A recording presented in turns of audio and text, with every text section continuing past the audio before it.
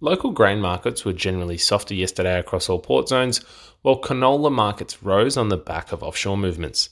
Looking at international markets, US wheat futures regained some ground overnight, though markets now appear to be steadying with trade now quite ahead of the Christmas period.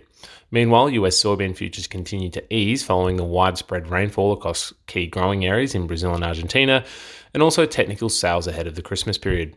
Meanwhile, Canadian canola futures were dragged down by these heavy losses in the soy complex, while European markets were trading a touch higher.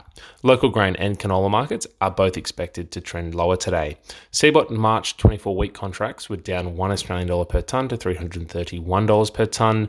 ICE March 24 canola was down $9 Australian per tonne to $726 per tonne, while Matif May 24 canola contracts were unchanged at $703 per tonne.